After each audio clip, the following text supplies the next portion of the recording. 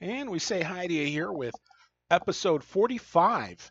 Wow, 45 here of the Cherokee Rewind. Thanks for hanging out with us here as I am Mick, you know that. And of course, my guest this time around, a guy who played on the national championship team back in 1998, went on to play college hockey at UConn up in Connecticut, and currently right now is living in Beantown. So we got to talk about that. And of course, this guy, I've known his family. Uh, just basically, I've considered them family. They have been just some of the most wonderful people. His brother, his mom, his dearly departed father, his sister, all good people. Just got to say hi to Jon Jepson. And John, I always play this little game in my head where I don't use the internet. I when I try to figure out what your jersey number was. And man, this one's tough. I'm trying to remember if it was number. Oh man, you were a defenseman, so I'm gonna say number. I'm gonna say number 4. No, that wasn't you. That was Rob Kurt. Um, oh, let's see. If I remember correctly, Reniger or not Reniger, Satlos was 2, Williamson 3, 4. So you would have had to have been, I'm gonna say 5. Way off. How I about? was Jensen. I think I was 24. Oh my gosh! Yep. Yeah, number Wow. 24, and it's funny story on that. By the way, thank you for the very nice introduction. Hmm. Uh, so like growing up, I was always number 14, Uh-huh. and that was my number. That's what I wanted. Well, when I actually made the Cherokee, the 14 was Brad Coon, Of course. and I'm 16 years old. He's 20. Yeah, I'm not getting that number. I guess So, not. but hey, I was 24 ever since. So all through the rest of my junior career, I was 24, and in college as well. Wow. Okay. So it's kind of a good luck thing then, changing over to 24 then. Oh Uh, yeah. so, uh, so let's talk about how you got started, because obviously you and your little brother Jeff, you guys got started early. Of course, you guys were local guys, so you're from, you're from the Glass City. So talk about how you guys got started, and I would have to think it'd have a whole lot to do with your pop. Oh yeah. Like it was my father. First time I stepped on the ice, my father dragged my brother and I to the middle of Olander Pond. Oh yeah. And he dragged us both to the middle of the ice and says, "Well, you want to get back? You got to skate. See you later." Wow. Stood there and cried, I think, for probably about 20 minutes, and then decided to skate a little bit, and then it went. And both my brother and I grew up playing for Savannah Maple Leafs and then Team Toledo. And all my youth career, I never put on another jersey besides Toledo. I never went the Detroit route. Always played for Jeff Heyer in Toledo and Tom Jackson. It was great. Did you play for was it Team Ohio or was it Team Toledo? That Team you Toledo. Yeah, okay, Team Toledo, because I remember seeing you guys in at Tam O'Shanter playing Team Illinois. And I was trying to remember if that was either Team Ohio or Team Toledo, but yeah, Team Toledo. My goodness, you guys, that had to have been quite. Now, I talk about little brother Jeff. Did you guys ever, when you were younger, did you guys ever play together on the same team? No, we were 2 years apart. Hmm. And so we ended up playing for the same coaches. Like when my first year in Savannah Maple Leafs, he was still a mite, and then I went up and played for Team Toledo, and then my brother played up a year for that team I just left.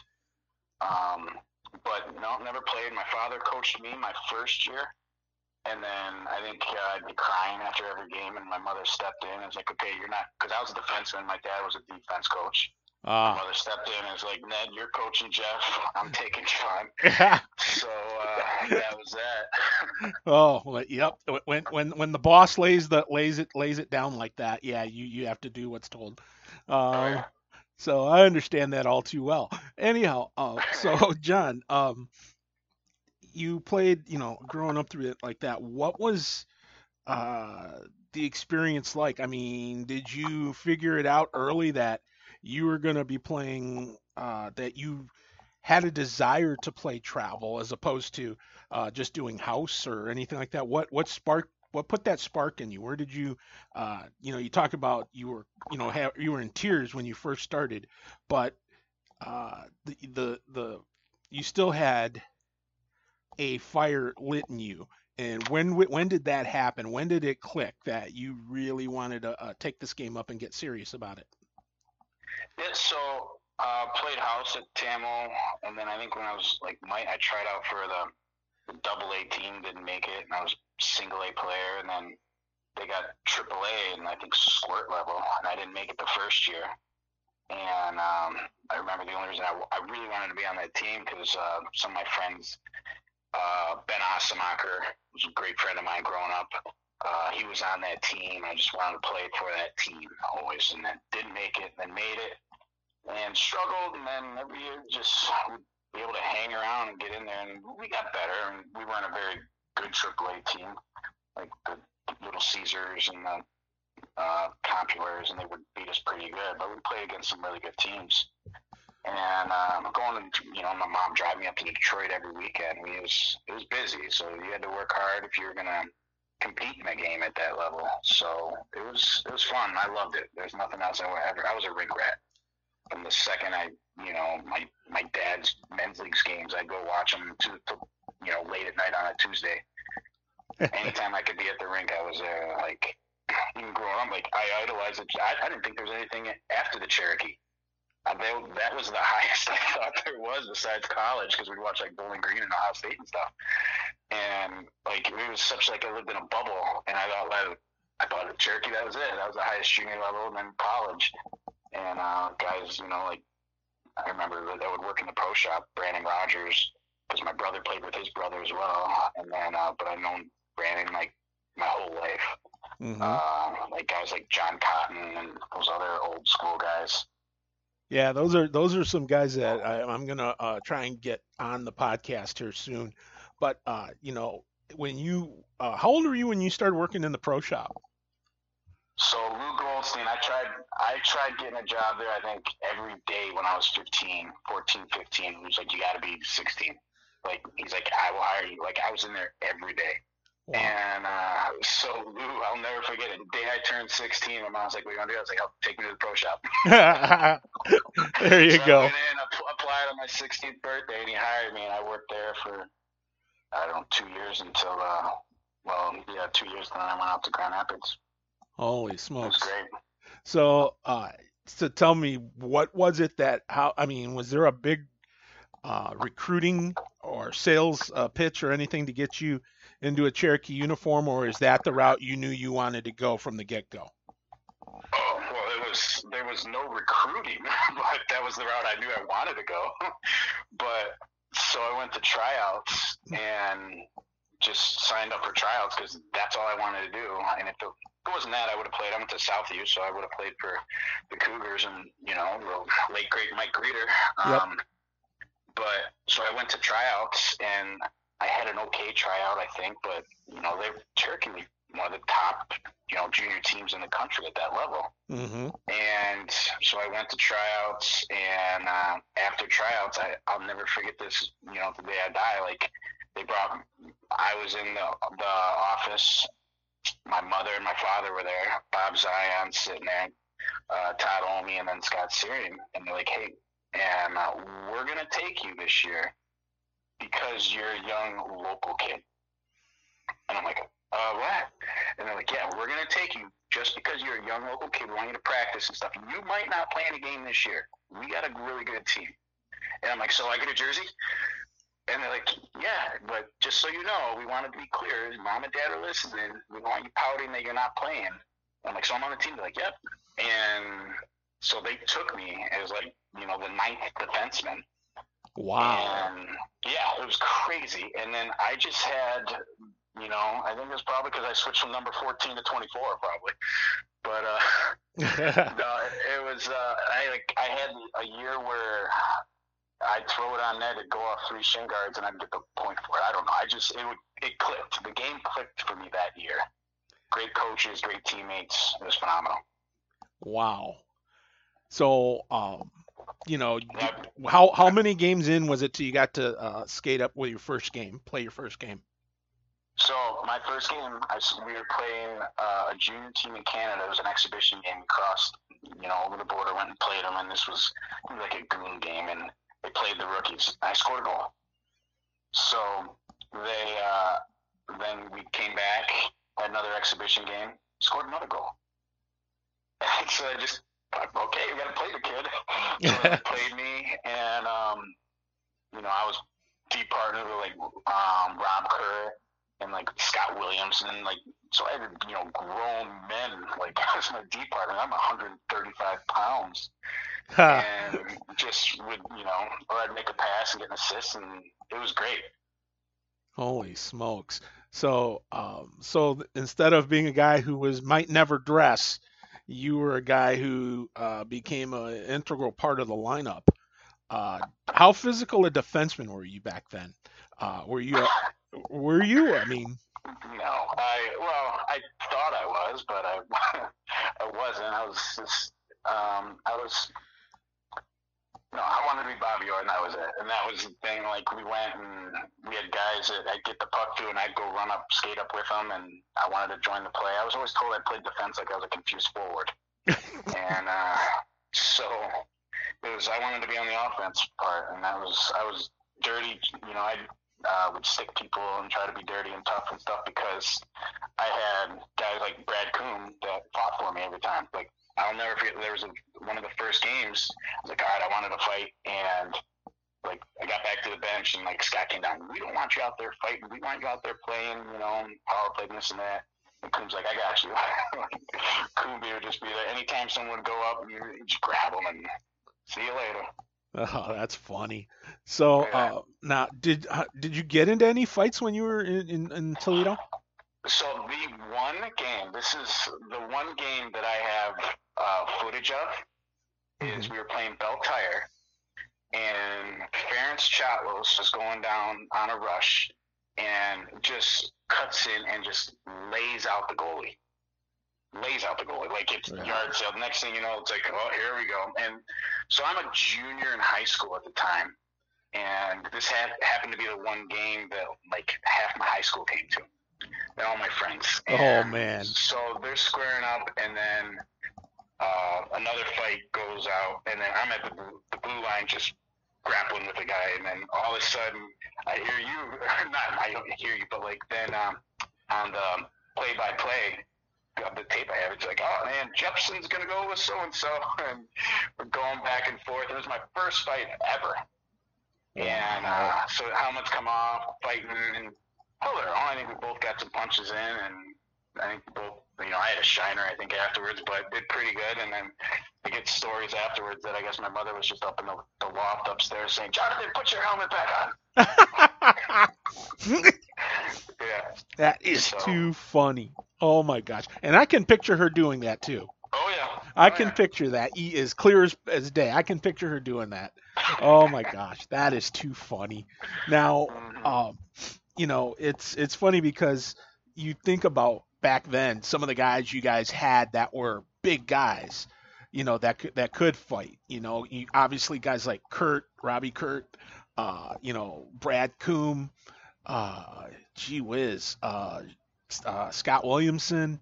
I Oh mean, yeah. he wasn't necessarily a scrapper, but he had the size. He could play and do it if he Yeah, when it needed was to. time to scrap, you would just, here you go. You want him? He's a big bear. Yep. And you had a number of guys on that team that could. Even I was thinking of the man child too, who was same age as you. He's just a youngin, Bo Oh, Jack. Jack. Yeah, I mean that guy was like, I think he reached puberty when he was like 7. Yeah. He had a So full grown beard when he was 16. So Bo and I, yeah, and we would play. So he's from Pittsburgh, so we played for Mount Lebanon Yep. growing up, and I was on Team Toledo, so we'd always play against each other. And then when it would come for the select teams, we would be on, 15, 16, 17 year select team with each other. So we were good friends coming in. And Hmm. then he made the team, and so Todd only would pair us together on D. And I mean, the guy had one of the hardest shots I've ever played with. Yeah, that's what I was And gonna say. He was known for that boomer of a just a cannon. And, he looks like Paul Bunyan. And so then and we would always room together. And so we'd room together, and it'd be us and a veteran. So, like, the veteran would get the bed, and the two rookies would share a bed. And so Bo, being Bo, would be like, "Hey, Jeppy, I'm a cuddler." Not today, not tonight, you're not. He's like, "Oh yeah, I got that. It just happens." Oh no. Oh no. It was like, I was like, okay, I'm gonna sleep on top of the sheets. So yeah. Beautiful. Oh my gosh. Yeah, it was fun. And there was another good Bo story. We're in the locker room, and I don't remember if it was before practice or a game, and all of a sudden he goes, "Jeppy, I think I need a nickname. I'm going to go by Diesel." And I'm like, "What?" He goes, "Yeah, I'm going to go by Diesel." And so he's like, "Everybody call me Bo Diesel." Self-proclaimed nickname. Oh boy. Yeah. Bo Diesel. Okay. Yeah. It's a beauty. Now, did they adhere to this? Did they call him Bo Diesel? Oh yeah. Oh yeah. Oh my gosh. Oh gosh, that's nuts. I just I don't know. That guy, I was just thought of him as just a man child, and yeah, I would have probably been more probably more apt to calling him what do you call it, Daniel Boone or Paul Bunyan than I would Bo Diesel. But he wasn't the biggest guy out there either. He was tough. He wasn't tall. Yeah. No, he wasn't tall, but he was a tough kid, no question. He's just square. Yeah, he was just that. He was that country strong, we call it. Yes, exactly. That's what we call it, country strong. But it's funny. I'm just thinking Bo Diesel. Oh man. Anyway, but now, what were some of the other goofy things that went on? Now, you probably were the subject of a lot of rookie initiation, I would presume. I don't think we really had much. I mean, they would goof around and like we'd pick up pucks and stuff like that at the end, but it wasn't any of the quote unquote hazing or anything really bad. Like we had, just great leadership on that team, and it was more or less like the 20-year-olds, so like the returning players. Those guys were on a mission. We got there and like, hey, like young buck, like all you guys, like me, like Brandon Meisner. I grew up playing. He was on my team, Toledo team. There was another young one that was on the team. And like, hey, you guys, this is what we're doing, and we're winning a championship, and this is how you're gonna act, and this is how you're gonna play every single day. So, and then you had like the coaches like enforcing it, like, I was scared to death of Bob Zion. Like, it's like a military, because he had his military background. He ran practices like that. So it was just intense from the beginning, and there wasn't really any rookie hazing. It was like, rookie, you're part of this team, and this is how you got to act because this is what we're doing. And it was awesome. I grew and learned so much that year. Wow. Yeah, that year made my hockey career. Wow. So, do you remember your first goal in the regular season at all? No, I do not. I remember a couple goals, but the first regular season game goal, I do not. I have the puck. Okay. Do you remember did it say who you scored against? I want to say it was Bell Tire. You and Bell Tire. I don't know what it is, but anyway. I know. But those commercials must be Bell Tire. Anyway, but so now you got, when you first went in. First of all, when you went into that first camp, did you feel any kind of intimidation or nervousness going in? Oh yeah, I was nervous. Like I think like the first shift, like somebody went and squared off and fought. I was playing, bantam, travel hockey, like where you punch someone with a glove on, and these guys are helmets off and hitting each other in the face, and some of these guys are big boys. So yeah, I was like, all right, I'm just gonna be quiet, keep my head down, stick on the ice, not sticking anybody today, and just try to let my skating do the work. Mm-hmm. And I was fortunate enough, I moved pretty well for a defenseman.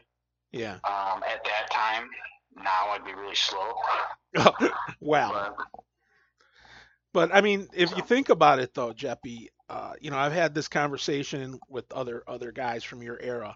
Um, it's that there were a lot of good players at the junior B level because there weren't that many leagues back then. There weren't as many teams. So you feel a lot of good guys that could have played at a higher level, but because of lack of room, they filtered down to junior B and in some instances junior C level. There was some darn good players that played with that team that could have went the junior A route. I mean, they really were, and I was just impressed with that. That's the thing that when I first came to the Cherokee back the year before that, uh, that's what really impressed me the most was just the level of skill and competition. I mean, it was really good. Yeah, like what we had, and even all throughout the year, guys were moving in and out. Like we had Mitch Cruz and Zach Tortorella came to us from the Chicago Freeze, I think, at midway in the season. Yep. And then we had some times, like I think Andy Lahovey went up a couple times. The goalie, Wheaton, like I think he went up a couple during the year. Yeah, because we picked up, didn't we? We picked up Josh Terza. That's right. So, and it was, it's partial. I mean, those junior teams aren't going to send kids down to any junior B team. They just know the organization and the way that the Cherokees always ran things. And but yeah, there was really good games. Like Cleveland always had a good team. Belpaire, St. Louis. So it was good hockey, no doubt about that. Yeah. Now, when you played that year, who you said Bo Jack was your primary defense partner? Who else did you play with? I basically always played with Bo or Rob. And how different was that between? Obviously Rob's a veteran, but how different in terms of style and physicality and things like that did you have to deal with in terms of with Bo versus Rob? Bo would yell at me more. Bo wanted the puck every single time. Yeah, if I got the puck on the blue line, if I didn't give it to Bo, he'd yell at me as soon as we get back to the bench. Like there was the D-to-D blue line pass was always open for Bo. Mm-hmm. And Rob was just pretty quiet, but he's the tough enforcer. Like anytime there was anything, Rob would have two guys and just arms spread wide, like pushing everyone apart. And hey, you don't want to touch this. You don't want to touch this goalie. You don't want to touch Sam. You don't want to touch Jeff. See you later. And Rob, he came up playing with the Toledo Storm and everything, and great programs with them when he was with I think Kelly Miller back then. So great hockey player, great guy. Wow. Yeah. It was good. Yep. And it's funny because I always remember. I mean, like I said, my memory is a little cloudy at times, but I always remembered him and Scott Williamson playing together all the time. They did because they were like that was their primary, and then there was a lot. It was Bo and I, and then Scott Bricker would be with Hank or John Avink. Yeah, he'd be Brick and Avink. Yeah, I remember that now that you mention that. Yeah, and I think they kept them, Scotty and Robbie, because they both played for the Storm before. And they played for that Storm team for years together. So there's a lot of good chemistry. Like we had smart coaches, and I mean, you got Omi back there running it. Like our D corps kind of took on a Todd Omi identity, like just like tough and gritty, and just fun. Like I was talking to Omi. I would always I wore an Austin 316 T-shirt underneath. So like at 16 years old, Omi and I would talk wrestling, and I wore that T-shirt underneath my equipment all the time, and Omi would always be like, "Hey, let's go get him," firing everybody up, and Bricker and Avik were the finesse group, and Scotty and Rob were the bruisers, and Bo and I were kind of somewhere in between. That's funny. So now, you talk about To with wrestling and everything. Uh, was he a big wrestling fan back then? I don't know if he was a big fan or we just always talked about Stone Cold. That's funny. Just how he would just like would take no crap off anyone, just this cocky, like tough guy come running into the ring and tell everybody how it was, and then crack open a few beers. Then crack open a few beers, which I couldn't do at 16. But yeah, well, that's okay. You could at least think about it. You knew it was coming in the future. So anyway, yeah, I might have had a few at time to time with some of those older guys. Yeah, we'll leave it at that. Anyway, but so you guys play that season, and that season you guys had a fantastic season. I mean, I think you lost 3 games all year. I mean, I know towards the end there were a number of ties, but I mean, as far as actual losses, you guys only lost 3 times all year, and you guys were phenomenal. And I mean, it just was very methodical because I'm thinking about the guys up front that you guys had to work with too. I mean, Neil Price and JB. I mean, those guys were. Whew. Of course, you had Ferentz, and you had a number of guys that could put the puck in the net, and you had guys that were workhorses too, like Kellemeyer and Marchand and Coombe and Gary Thomas, who was he was just a blue collar, hardworking type of player.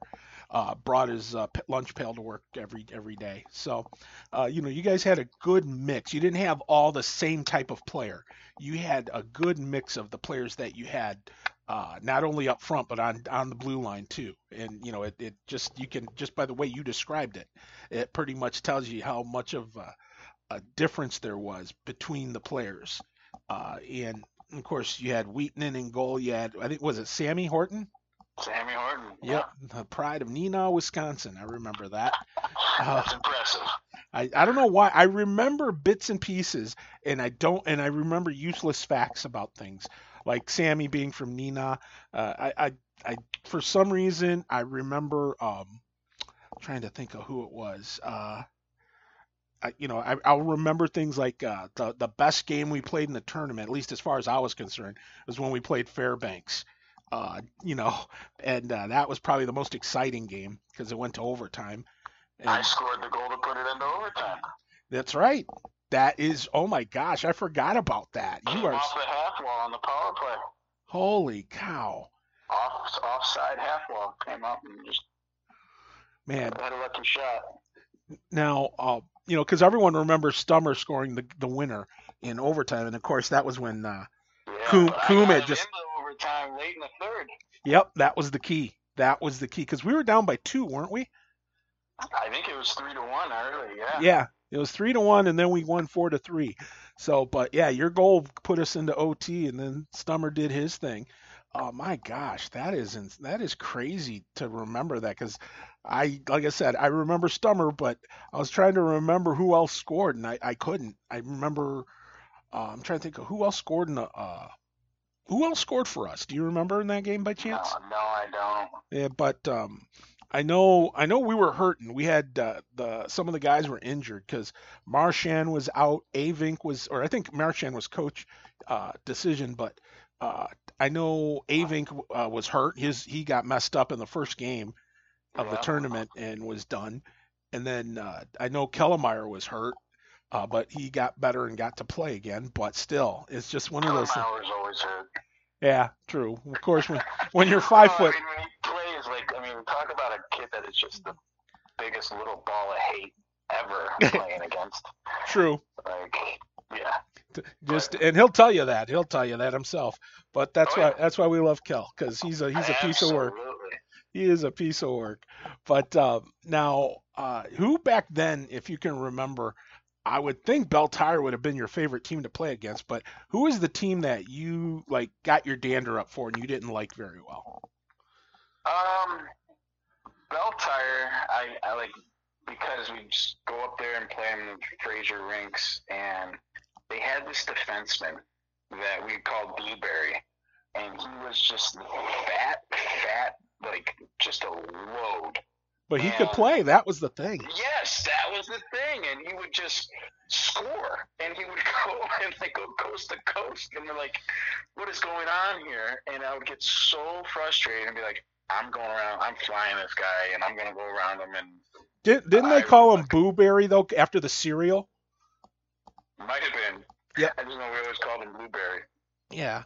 But anyway, it's funny because that kid, because I was talking, I can't remember who I was talking. I think it was somebody else I just recently I was talking with about the podcast, and they're like, it made him so mad because they're like, it questioned, I think it was Paul Bowes, who he's like, he goes, I couldn't stop this kid, and and he had great hands. He goes, and he would score, and he goes, and I hated him for that.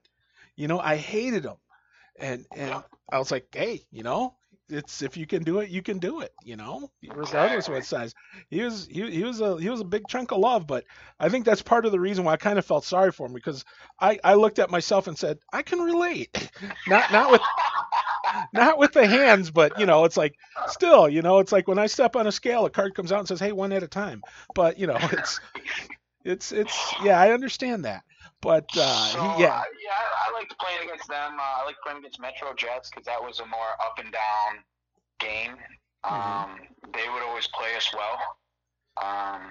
And a couple buddies, I had a buddy on that team, Matt York, who ended up playing at Fair State in the minors for a while. And then I liked playing against Cleveland a lot because there was just always that kind of in-state rivalry. And there was a kid, I remember Rufo on that team. Oh yeah, AJ Rufo. That, he scored a goal.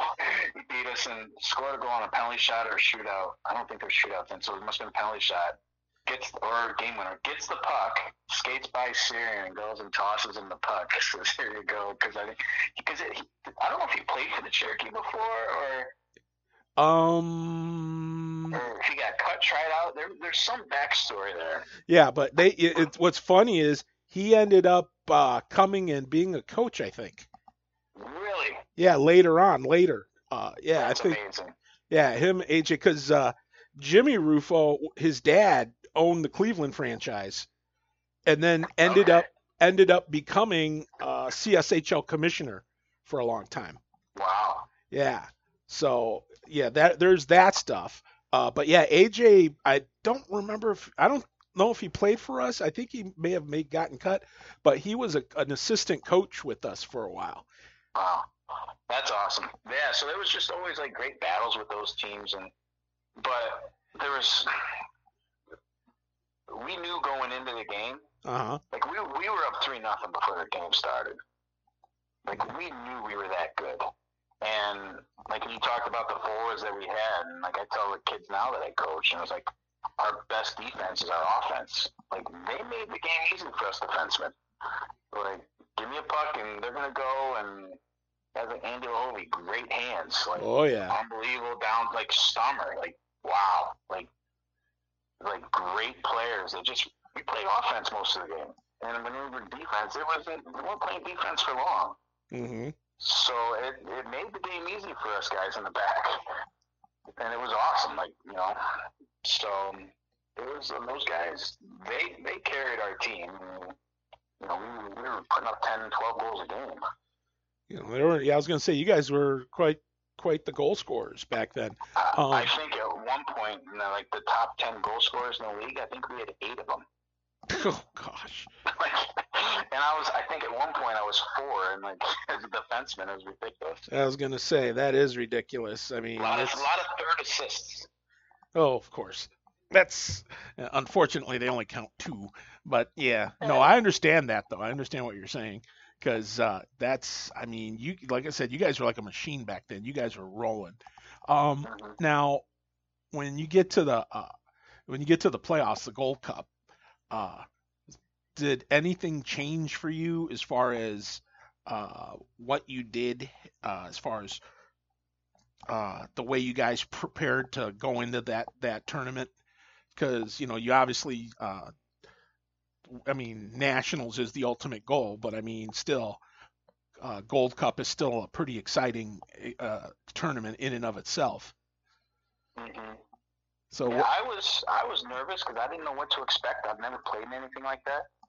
I never even played in the playoff before. Like I played in tournaments, but Team Toledo, we were always one of the bottom teams in the Michigan National Hockey League.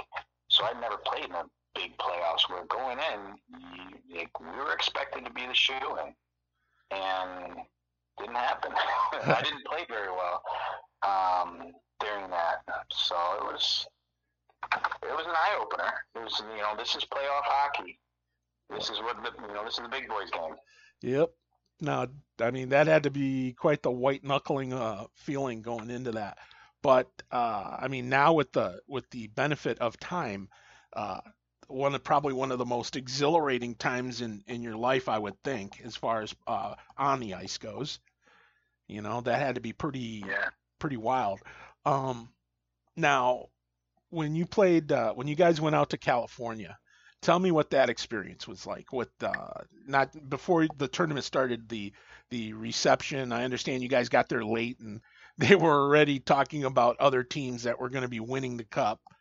And Yeah, it was good. It was great because it was just my dad and I that went out, hmm and so we hadn't because he coached my brother a lot, and so there wasn't a whole lot of time like just us going out to hockey together, and other games we drove ourselves, so I would ride with usually Andy Lahovey or someone else to the game, hmm and so my dad, we went out there, flew out there, and the flight, I remember the flight being out there, like, it was obviously before 9/11 and everything, and it was a free-for-all in the airplane, inside the plane. Like, we're playing cards in the aisle, and guys running around, goofing around, wow. just being goofballs.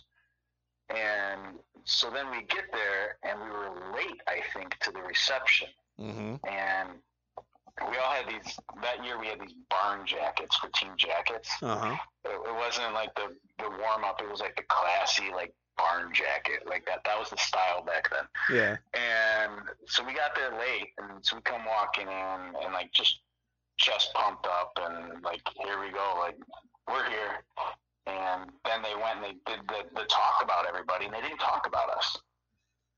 And I Wow. think when they even talked about our league, I think they talked about Metro. Huh. And it was weird, like, and it was just like, what is going on? Like, just no respect, and yeah. So we weren't expecting, like, no one else thought we were going to do well up there apparently, and it was going to be Alaska or Flagstaff, or Suffolk. I don't, but yeah, it was. We were like, wow, these guys don't respect us. Here we go, like, time to show them what we got.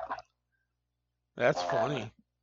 I yeah. mean, I mean, Flagstaff had been there the year before when they had the Nationals in at Tam O'Shanter, and I was not that impressed. I figured they were a good team, but it's like they were playing in a league that essentially it was just not a very top to bottom a very good league as far as quality of player. And so Mm-hmm. I just was like, okay, well, it's Flagstaff, but they turned out to be not too bad. They were actually pretty good. Yep. Alaska was a powerhouse. That was the team I was the most worried about. Suffolk, I wasn't as worried about.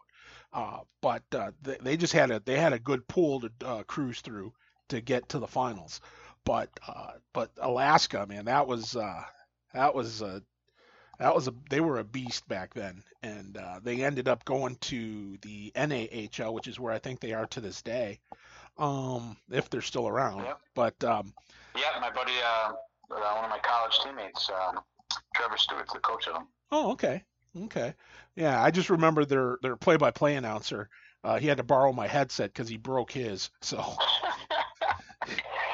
so Yeah, then we played. The other one was Minnesota Owls, and those guys were like, you wouldn't think the Goons would have been able to make it to the national championship, But they had these guys, and this one guy, I think number 22, I'll never forget it. He painted like black around his eyes like an owl, and would just he dumped the puck and just scream like he's coming in at you, like scream like a maniac. Oh my gosh. It was wild, but I guess when we have the skilled forwards and got those guys that they can't, doing hockey doesn't work at that level. Apparently not. But so you guys go in there, and you have, like I said, it wasn't easy. You guys had injuries. You guys fought hard, but were able to get through. And then you beat Fairbanks, and then I think what was next? Was that the semi, or was that no? That was the last. That was the second, or was that the third to last game? I can't remember. It was either the semis or it was to get into the semis. I think it wasn't it to get into the semis. And then was Flagstaff. Yeah. After that. And then Suffolk in the championship game. Yeah. So, oh man, that like I said, we had a tough draw, but man. Yeah, the championship game was really like the easiest game. Yes, it was. That was, I mean, my gosh. I'm trying to think, who was the first team they played? It wasn't the Minnesota Northern Lights, was it? Or was it the Owls? I think it was the Owls. Okay. And then, anyway, it was a tough draw. That's all I remember. It was a tough draw. And then then came Suffolk, and it was like, it was funny. I felt bad because it was like, that was the easiest game that we had. And all I remember is it was just everything was a blur at the end because everybody went nuts when the team won, and I mean that had to be pretty wild in that locker room because it was unbelievable, and even the guys that were not playing. I don't like out of that, like the 20-year-olds that didn't play that game. Gary, I don't think. No, Gary didn't play. Diachin didn't play. No. Avik didn't play. Marchand didn't play. Marchand didn't play.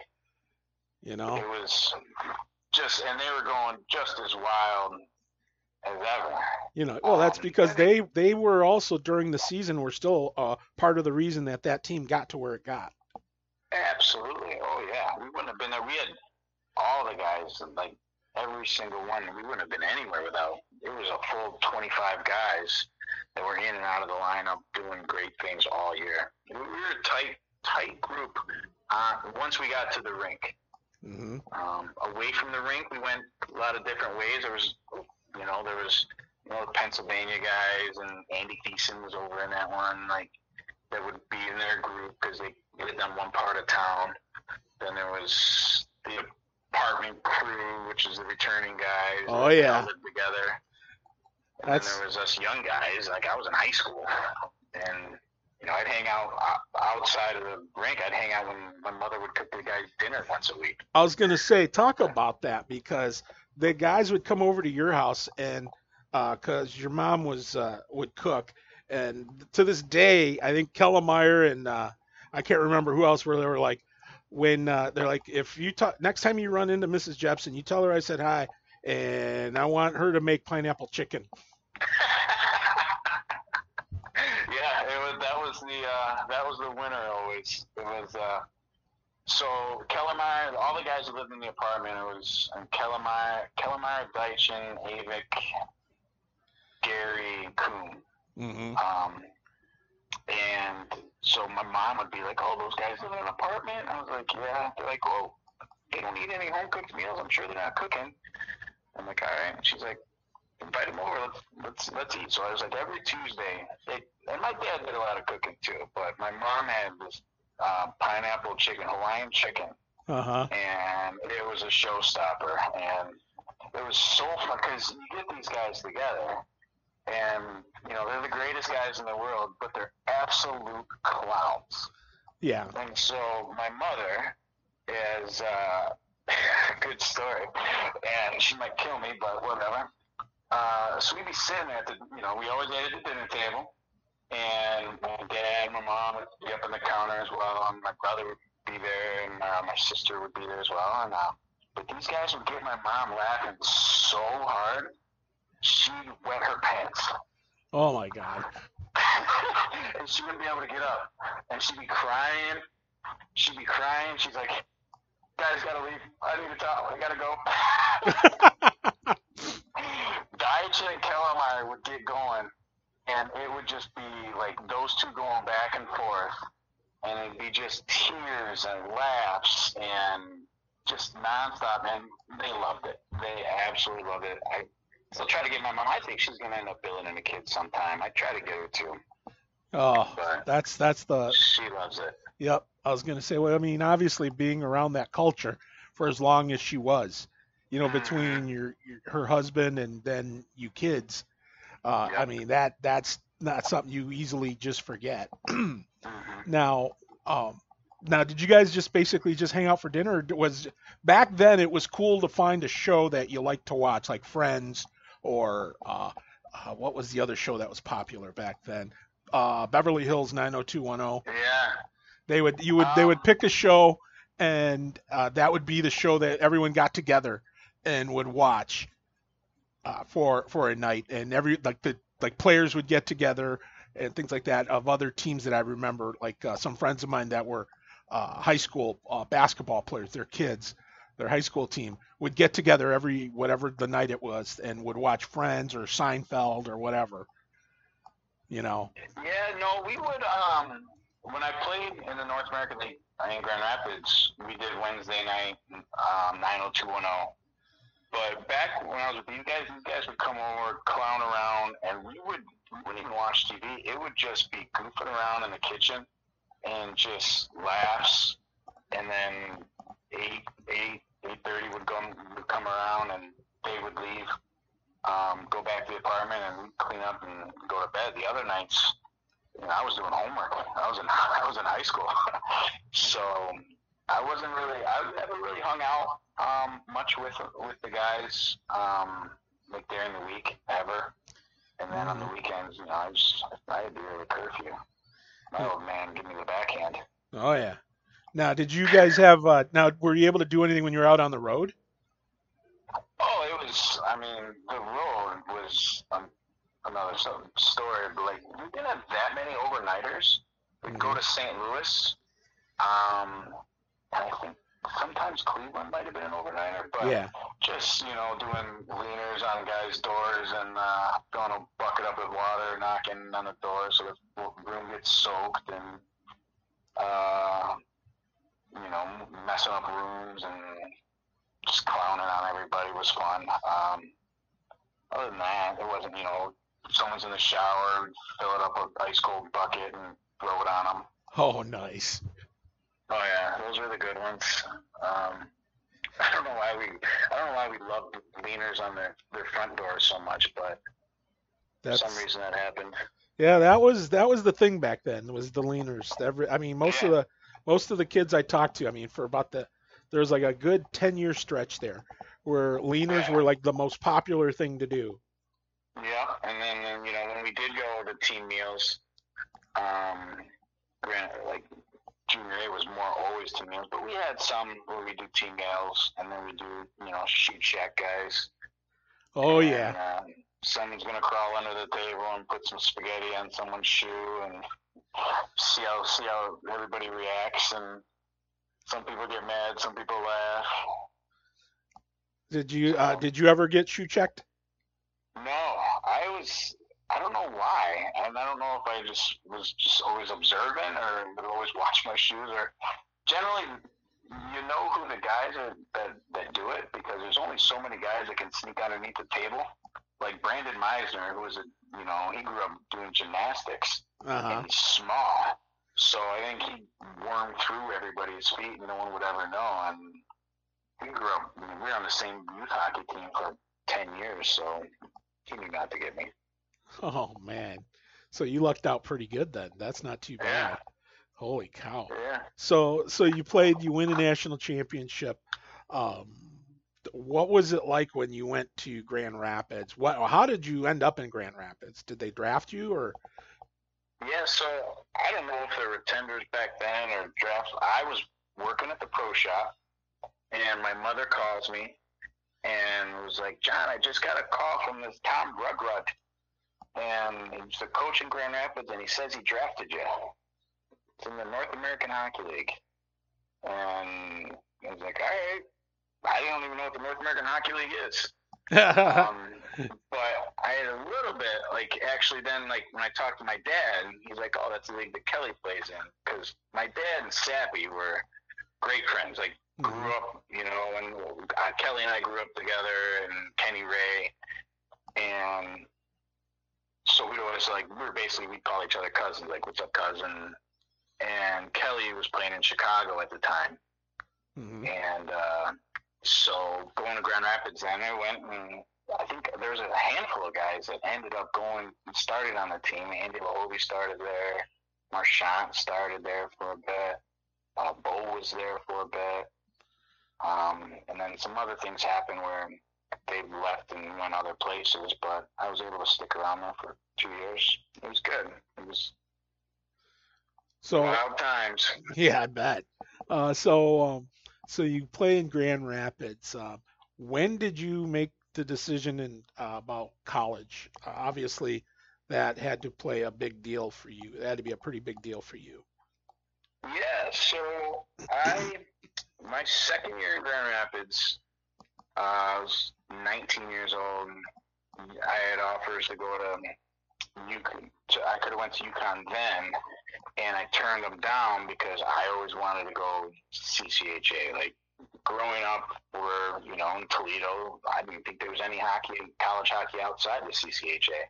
Yeah. And so that's what I wanted to play. I wanted to go to Ohio State or Michigan State. I remember going to camp at Munn Arena, and I was like, that's where I want to play. And so I turned down Connecticut after my second year, and then I went and I played for the Chicago Freeze for my third year, and was having a phenomenal year. I was leading the league in points for defense at one point, and then I blew out my shoulder. Oh. And yeah, it was St. Patty's Day. My father was at the game. We were in a green St. Patty's Day jerseys, and Dan McNabb checks me from behind and pops my shoulder and broke my clavicle and AC joint. Oh. So I was out 5 weeks and came back and just wasn't the same player for about a month.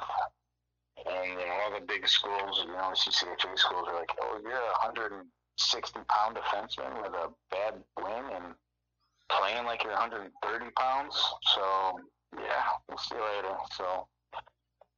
But I still had a couple Division I offers, and decided to go to UConn over Quinnipiac, Mercers, a couple other schools, just because it sounded cooler to tell my friends back home that I went to UConn instead of those schools. That's true. I understand that. That's all right. So what was it like when you walked on that campus? I mean, was it love at first sight, or did it take an adjustment period? It was awesome. When I went on my recruiting visit, they flew me out from Chicago, and they played a game against Quinnipiac then, and it was just awesome. Like, the campus is small, but it's very compact, and it's like your own little isolated village.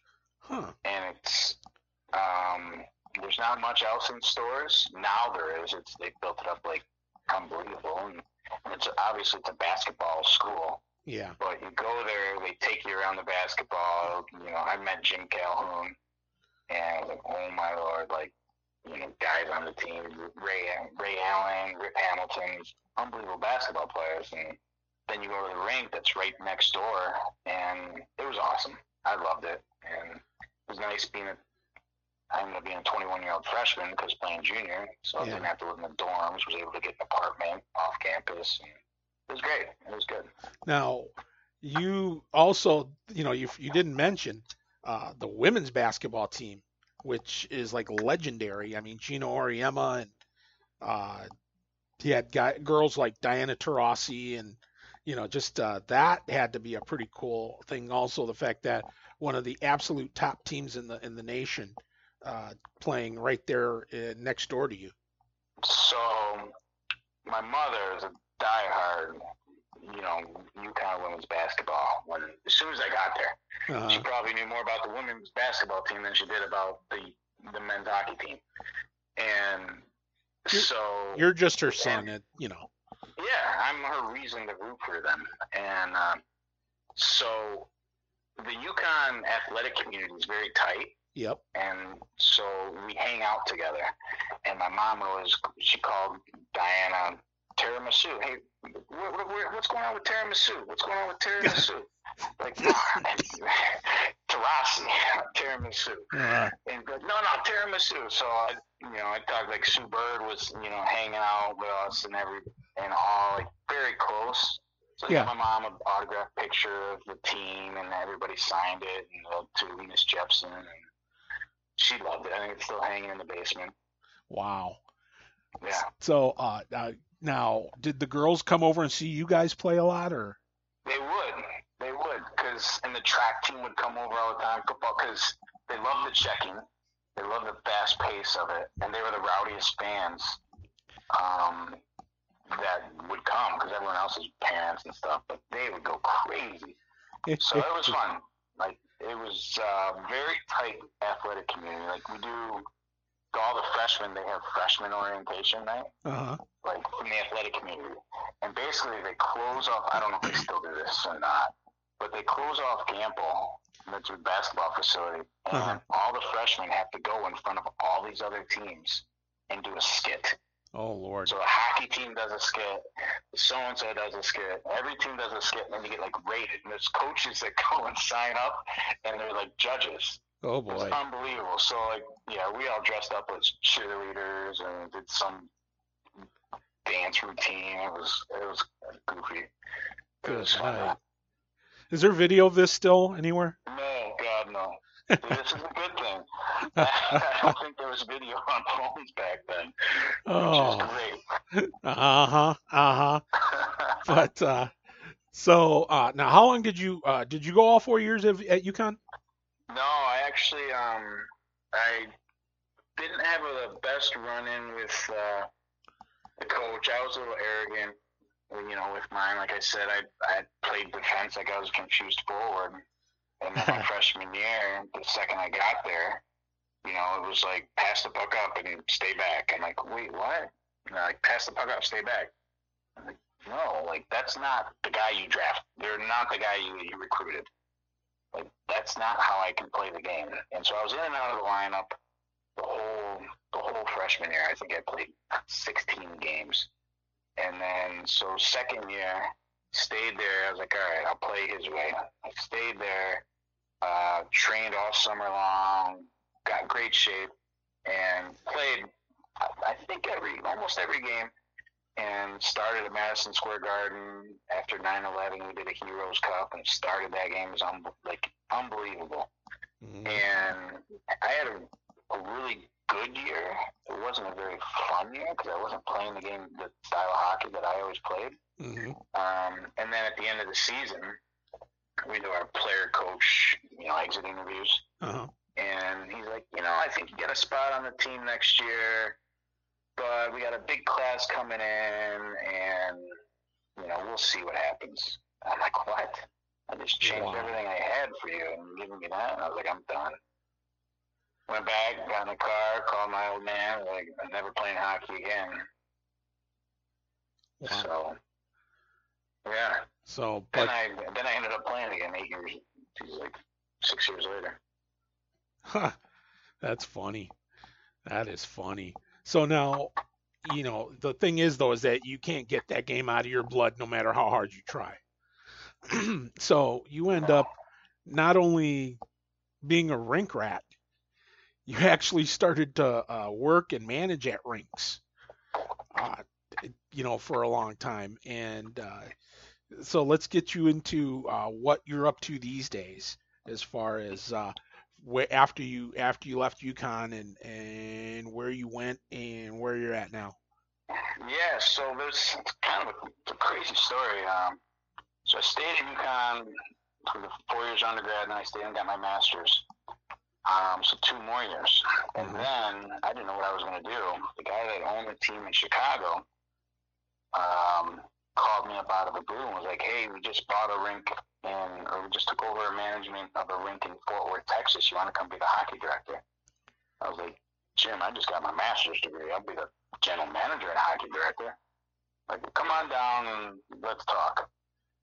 So put me down to Texas and worked out, ended up staying there. And so I'm running this rink, and it's the worst rink you've ever been in your life. It's like it was a bowling alley, like, you know, Imperial Lanes on Central Ave. Like, Yeah. that was it. Like, that low roof, and the Zamboni was on an extension cord. There used to be one in Plymouth, not where not where the OHL team plays, but there used to be a rink that they had that was a converted bowling alley, and I remember because the Michigan Ice Dogs, who used to be in the CSHL, played in that rink, and it had a really low ceiling, and it was a converted bowling alley. That's why. Yeah, it was unbelievable, and it was the worst rink you ever could imagine. And that lasted for, I think, 6 months, and then they closed it down. I'm like, wow, I really suck at this job. And so I was really deflated. I was like, wow, I don't know if I'm cut out for this. And then they're like, oh, we got a rink in Lafayette, Louisiana. Oh, and I Lord. was like, Lafayette, Louisiana? Like hockey? And they're like, yeah, come on out there. We want you to, take over this rink and do this. Like, Louisiana Ice Gators, buddy. They used to play in the ECHL. Well, so then it goes, you might not know this about me. So, running that rink for 3 years, sold that rink, and then, built a club hockey program for the University of Lafayette. Uh-huh. And built a Raging Cajuns Youth Hockey Association. It was doing great. Then we sold the rink, and my father had just passed away while I was down there. Uh-huh. And so then after that, I was still down there. I was working at the rink and didn't really know what I was going to do. But then after, my dad died, there was just kind of like this emptiness, of course. But then I started to get the itch to play again. Mm-hmm. And so ever since I quit playing, like, my relationship with my dad was always phenomenal. He's my best friend and everything. But we never really talked hockey as much anymore. So there was just, for some reason, I got this itch to start playing. So I'd wake up at 4 in the morning and I went and started training. And then the Ice Gators were down there and they had an open tryout. Uh-huh. And so I went and just, I go to the equipment manager. I'm like, hey, I don't have any shoulder pads anymore. So could I borrow some shoulder pads for tryouts? And the guy's like, are you serious? And I'm like, yeah, I don't have shoulder pads. Wow. And he's like, all right. And so I put them on, and their shoulder pads were like football things. And so I'm starting cutting them up. And so I go through tryouts, and the first game, it was the first checking game I'd played in 6 years. And I was a fish out of water. Second game got a little better. Third game got a little better. I made it to the All-Star game.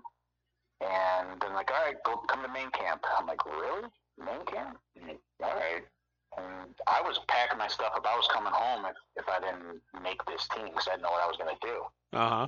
And so same thing, just kept fitting more in the groove, and better. And then ended up making the team. Holy smokes. Yeah, so I'm in Southern Professional League. Played on that team for a while. Ended up becoming assistant captain, and it was the guys on the team. It was funny because I was starting to catch myself and like feel good. And you're like, oh, there's the next Disney movie. Jon Jepson, here we go. 30-year-old rookie. I was, I think, 29 years old. And they're like, 30-year-old rookie, there you go. Great. And all these other guys were right out of college. And so it was fun. Great guys, great, people. And it was fun. Like, there's actually a great clip. We were on Good Morning America because of we were playing down in Pensacola, Florida, and our coach was Brent Saperja, who's a former Toledo Storm. Yep. And so Sack was a GM of our team, and he was coaching that game, and we were getting just homered unbelievably. We were playing down in Pensacola, and we're losing the game, and Saperja's going, firing up at the refs, and there's a fight. Brett Manning gets in a fight right in front of the bench, and Saperja goes to ref, and he goes, if we get the extra here, every single thing from this bench is going on the ice. Oh, And Lord. sure enough, look up on the scoreboard, and it's ice skaters 2 minutes, and there goes the cooler, there goes the sticks. And so I'm standing on the bench. I was the next one to go out, and all of a sudden he comes down. He's like, give me those sticks, and he comes passing by me. So I turn my back, and you see Jepson, number 49. And so my friends are calling, like, because it was on, like, Sports Center, not Top 10 and everything. They're like, are you playing hockey again?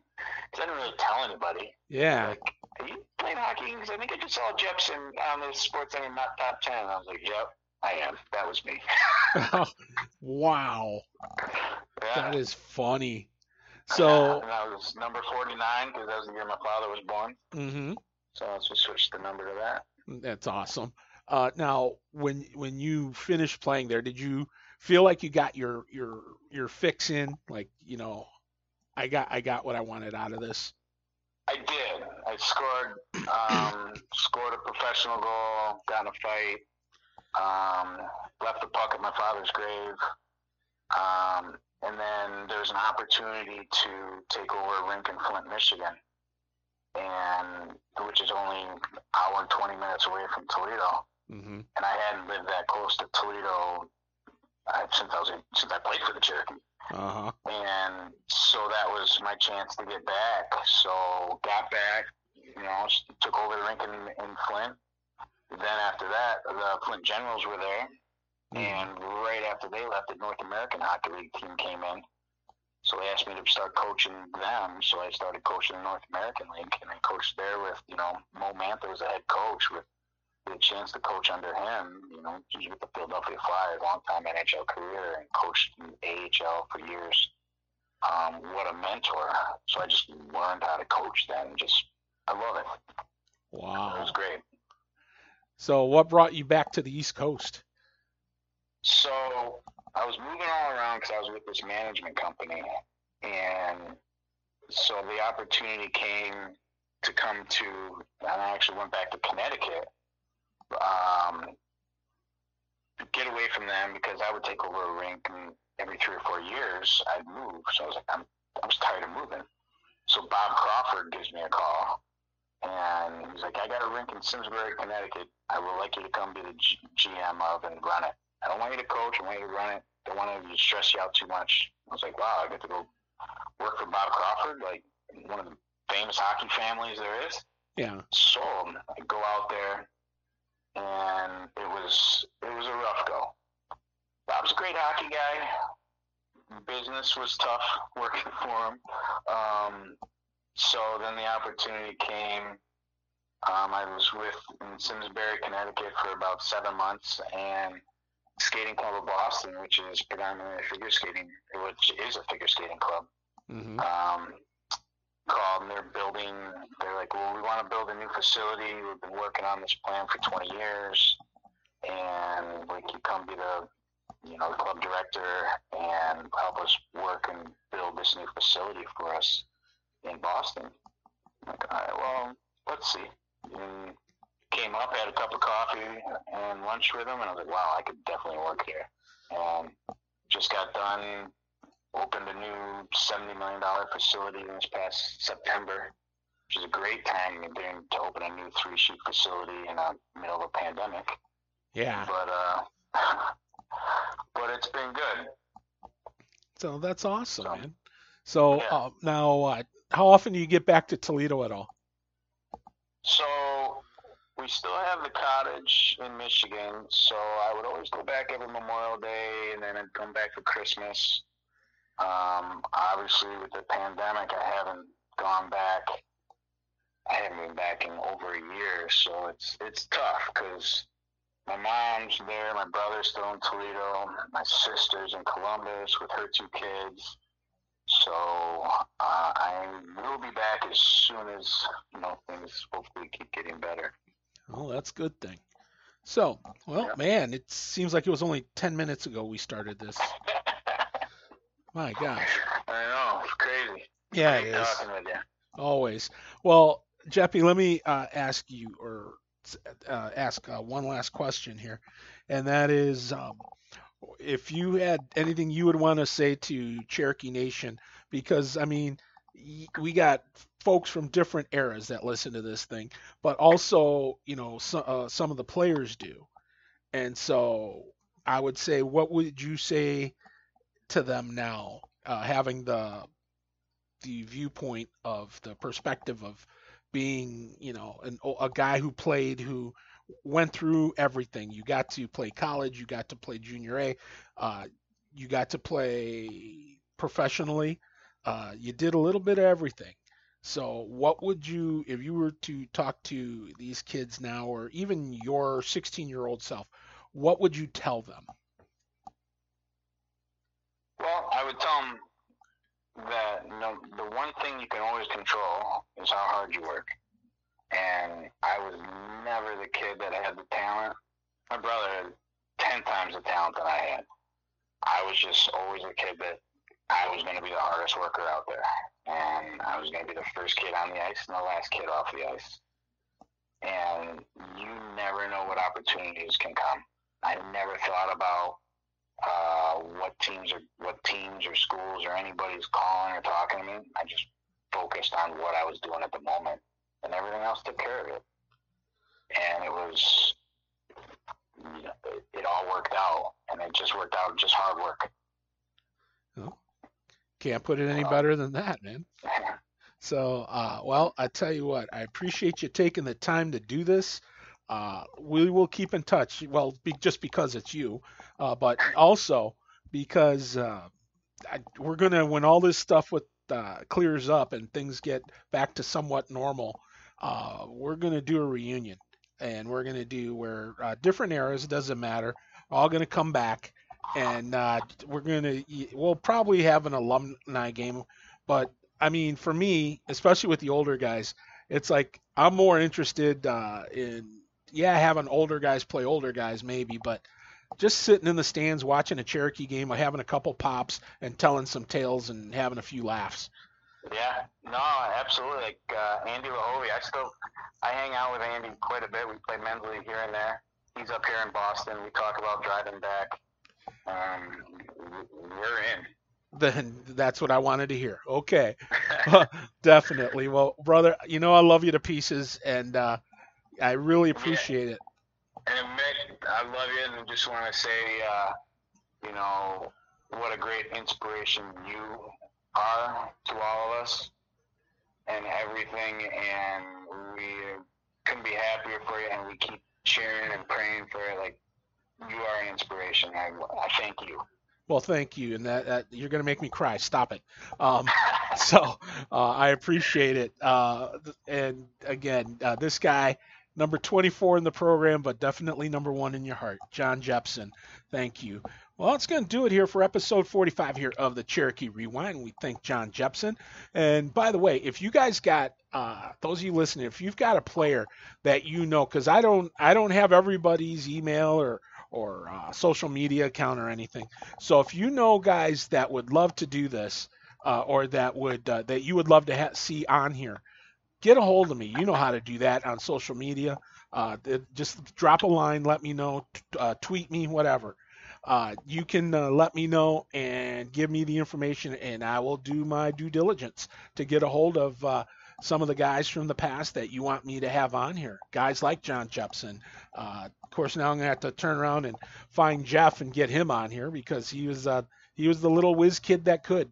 So that's, we'll have to do that too. But anyway, don't forget, you just subscribe with whatever podcast service you use, whether it's iHeart, Spotify, TuneIn, Google, Amazon podcast. You can use them all.